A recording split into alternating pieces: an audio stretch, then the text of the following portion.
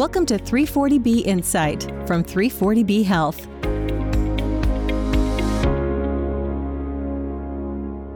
Hello from Washington, D.C., and welcome back to 340B Insight, the podcast about the 340B drug pricing program.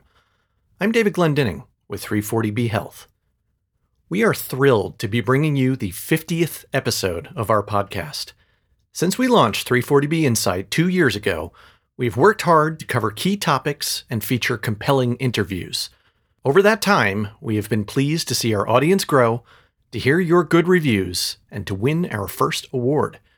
And we look forward to continuing to bring you the 340B information you need for the next 50 episodes and beyond. Thank you for listening and subscribing. Our guest today is Amanda Sellers-Smith, legal counsel at 340B Health. Part of the work Amanda does for our members includes keeping track of and responding to 340B legislative and regulatory actions at the state level. 340B is a federal program, but its close relationship with state Medicaid programs means that it often comes up on the agendas of state lawmakers and health officials throughout the U.S. We wanted to hear about the latest developments on that front. But before we go to that interview, let's take a minute to cover some of the latest news about 340B.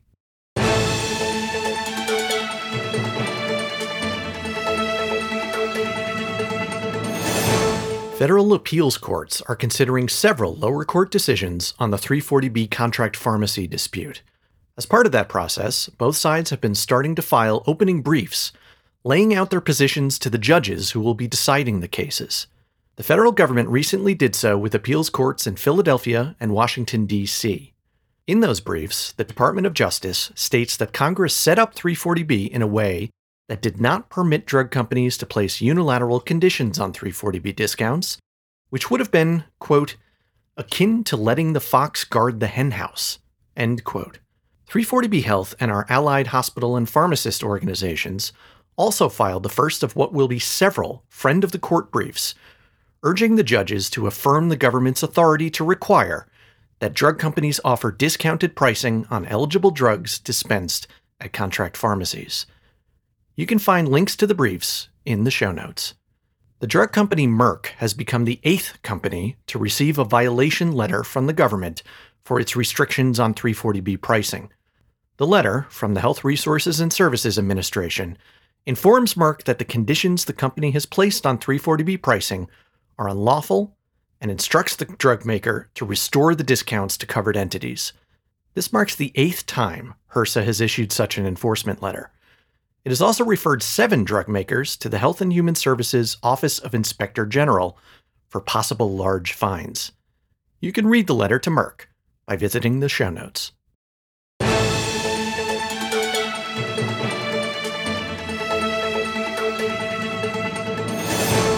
And now for our feature interview with Amanda Sellers-Smith.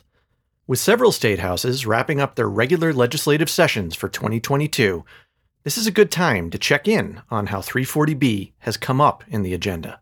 Miles Goldman is away, so I sat down with Amanda to catch up on the latest from the states. Here's our conversation. I am here with Amanda Sellers-Smith, legal counsel here at 340B Health, return guest to the podcast. So Amanda, welcome back to 340B Insight. Thank you for having me. I'm glad that I get to return and talk to you this time, because I believe I spoke with Miles the last time I was on your podcast. You did speak with Miles. He's taking some well-deserved vacation right now, so I'm playing him for this episode. This is a very special episode. You may not know it, but it is episode number 50 of 340B Insight, which I guess makes it our golden episode. Yeah, and congratulations on, 50 episodes. That's big. So what has been going on for you since we last spoke, I believe, last spring, a year ago? So a lot's been going on with 340B since last spring, especially at the state level. But for me personally, there's also been a lot going on in that my household welcomed a baby boy. My son Owen entered the world in November. So if you haven't heard from me in a couple months, I've been a little busy. Well, congratulations. I have had the opportunity to meet Owen, and he is quite possibly the cutest little kid I've ever met. And what has been going on at the state level on 340B since we spoke last spring? A lot has happened at the state level. So more states have been passing 340B non-discrimination legislation, which is a really exciting development. It continues to gain momentum. And then we've also seen some state houses in the non-discrimination legislation enter in protections related to the contract pharmacy dispute. And because of that, we've also seen a bit of an increase in drug companies lobbying state legislatures on 340B. So you mentioned 340B non-discrimination legislation. Can you remind our listeners why some states are passing these 340B non-discrimination laws? One thing that has come up for 340B hospitals over the years is that sometimes PBMs, or pharmacy benefit managers, and other payers pay 340B covered entities less for 340B claims because the PBMs or payers want to shift the 340B benefit away from the safety net into their coffers. So obviously we have an issue with this. We think that the value of 340B savings is designed to go to safety net providers. Starting in 2019, a couple of states introduced these laws, passed these laws, enacted these laws, and now we have 17 and rising. And the Supreme Court confirmed that states can regulate pharmacy benefit managers in December 2020. So we've seen more states comfortable that they do actually have authority to regulate pharmacy benefit managers in this way. Okay, so 17 and rising. That's clearly a lot of state interest in non-discrimination there on the 340B side. Are all of these laws pretty much the same, or do they vary from state to state? They definitely vary from state to state in terms of what practices they actually ban. So the most obvious is the lower reimbursement. You can't lower reimbursement for 340B providers or for 340B claims. But there's other ways that providers have feared or been approached with contracts that discriminate that aren't typical reimbursement, such as, we don't want you in our network because you're 340B, or we're going to require modifiers because you're 340B. So that's one way, vary from state to state. Another way is who the bills apply to. Unfortunately, since we spoke last, two of the states that passed non-discrimination bills excluded hospitals from those protections. So those two states only apply the 340B protections to the covered entities that participate as grantees. So that's a sad development, but a happy development, as I mentioned, that we've seen two states get into non-discrimination practices, not just against payers and PBMs, but against drug manufacturers. So Arkansas and Michigan are two states that included in their non-discrimination packages things that prohibit manufacturers also from discriminating against covered entities in certain ways. So I do want to talk a little bit more specifically about those two states. Can you tell us, first of all, what's happening with Arkansas? Because we understand there's a legal challenge to that non-discrimination law. Yes. So Arkansas's bill protects covered entities that use contract pharmacy or community pharmacies in the state and prohibits the drug manufacturers from interrupting the ability to use Arkansas community pharmacies to dispense your 340B drugs. And because of this, the Pharmaceutical Research and Manufacturers of America, or known as PhRMA, the Drug Manufacturer Association, they've sued the Arkansas administration, specifically the Attorney General and the State Commissioner of Insurance, over the law, saying, you don't have authority to do this at the state level. As of right now, it appears the arguments will be in January of next year. So it's something we're watching, but we might not have answers on for a while. But then in the meantime, the insurance commissioner has a law that he has to implement. And there's also been, some concerns with that process, in that implementation process that 340B Health has commented on and supporting our hospitals to make sure it is a safety net provider friendly implementation process. And how about Michigan? I understand that law is a little bit newer. Can you tell us what form that takes?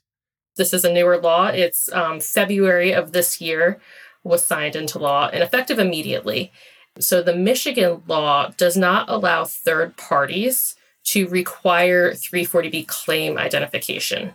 Many of the manufacturers that are restricting access to 340B pricing for drugs dispensed to community pharmacies have required these really burdensome data submission requirements. So the Michigan language appears to offer protection against the data submission that some manufacturers are trying to require in order for 340B providers to access that 340B pricing.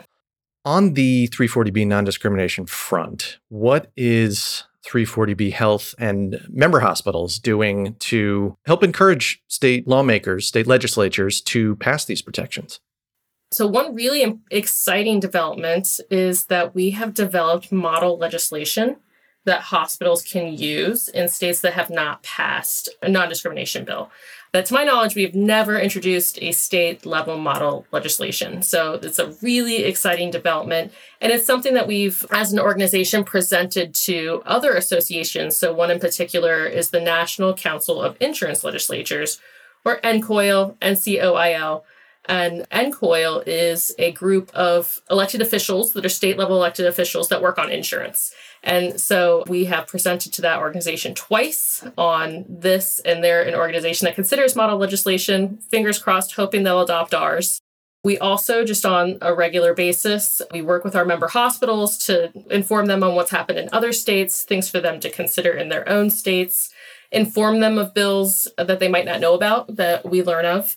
So working with our allies, creating resources and tools for members, and then also weighing in when members ask us to in different states. So for example, I mentioned there's some challenges with the Arkansas proposed rule. 340B Health submitted comments on that. And so that's one other way that we've been able to offer support to hospitals in different ways, is contacting the folks who are going to enforce this and encouraging them to help support the safety net when they're able to. And I know we're here primarily to talk about state lawmakers and state legislatures, but Congress could solve this problem, the U.S. Congress, by approving a federal ban on discriminatory payments to covered entities, correct? Yeah, there is the Protect 340B Act, and that would create a federal floor on 340B non-discrimination. And, the bill has over 80 co-sponsors from both parties. So it's a bipartisan bill with a lot of support. So if your member of Congress is not somebody who's currently on that list of 80, we continue to raise awareness of this, encourage our members to speak with their members of Congress about this to pass that federal protection.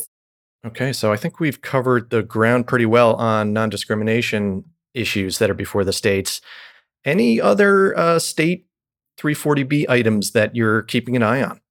State legislatures, state agencies are always really interested in Medicaid because, it's a really important program for states. It's oftentimes the number one or number two most expensive thing states work on, either K through 12 education or Medicaid. The vast majority of states, that's where the bulk of their funding goes to.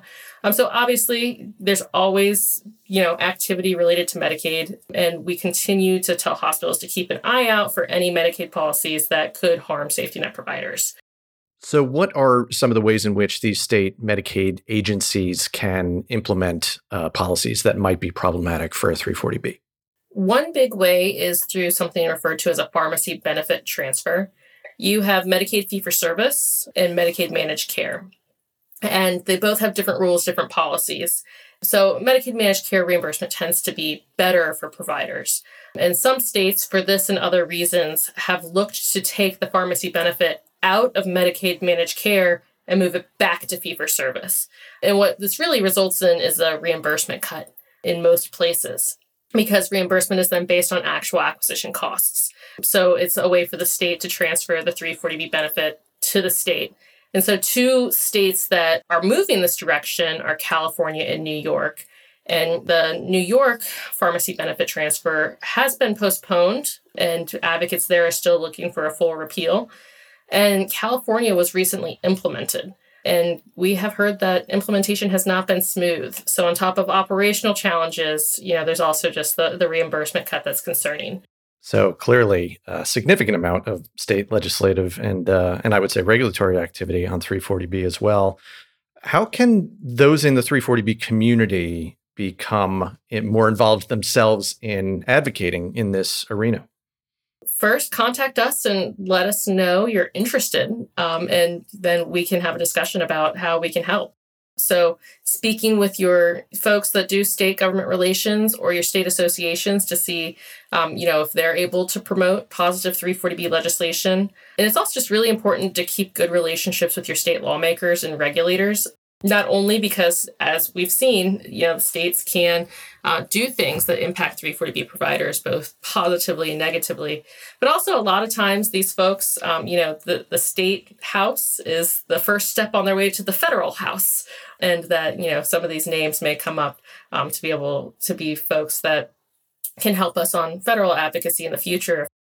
So for 340B hospitals that the folks there might be actually used to advocating on the federal level and might be contemplating an advocacy at the state level for the first time, what are some of the differences that you'd want to tell them about advocating at the state level versus the federal level? Your state lawmaker is much less likely to know about 340B. A federal congressperson, that is almost certainly their only job, that they are a 24/7 federal lawmaker. At the state level, it is almost certain the opposite.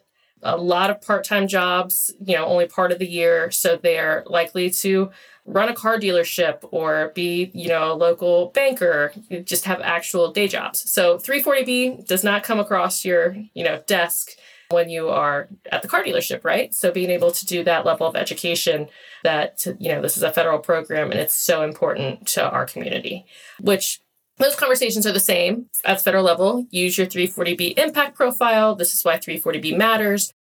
And another big difference is that they're much more accessible. They are people that are in and around your community. So you're much more likely to run into them at the PTO meeting or at your kids' soccer games. And the other really big difference, I think, is that things at the state level can move very quickly.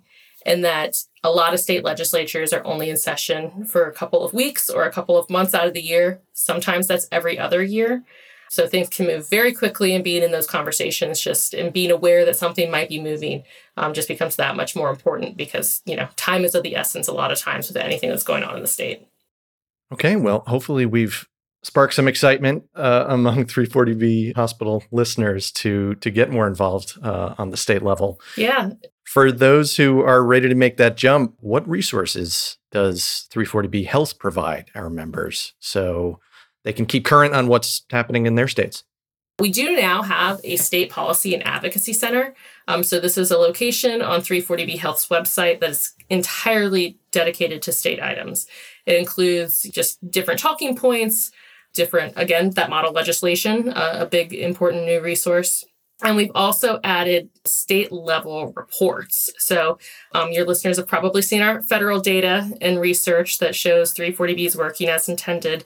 And we've taken some of that data and converted it into where, you don't have to look at just all 50 states. I just want to know what Minnesota hospitals are doing and being able to, go and just pull the data for your specific state. And as always, just communicating that we offer technical assistance. We offer, that communication and that ability to get on the phone with me and talk about specifics of what's happening and what do we do next.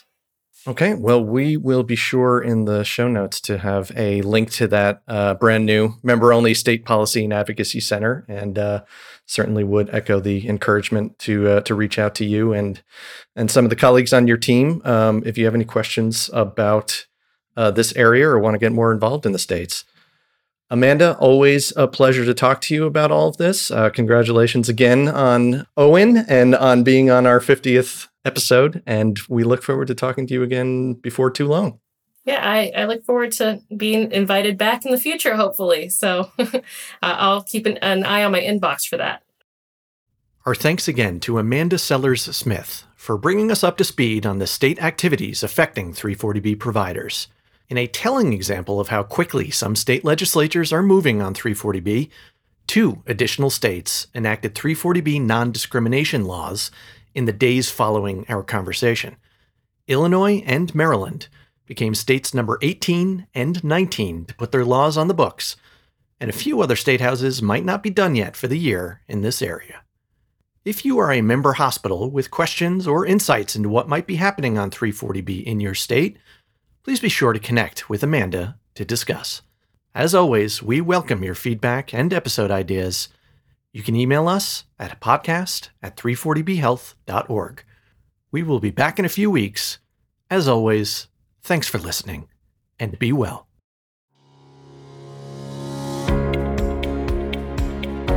Thanks for listening to 340B Insight. Subscribe and rate us on Apple Podcasts, Google Play, Spotify, or wherever you listen to podcasts. For more information, visit our website at 340bpodcast.org. You can also follow us on Twitter at 340B Health and submit a question or idea to the show by emailing us at podcast@340bhealth.org.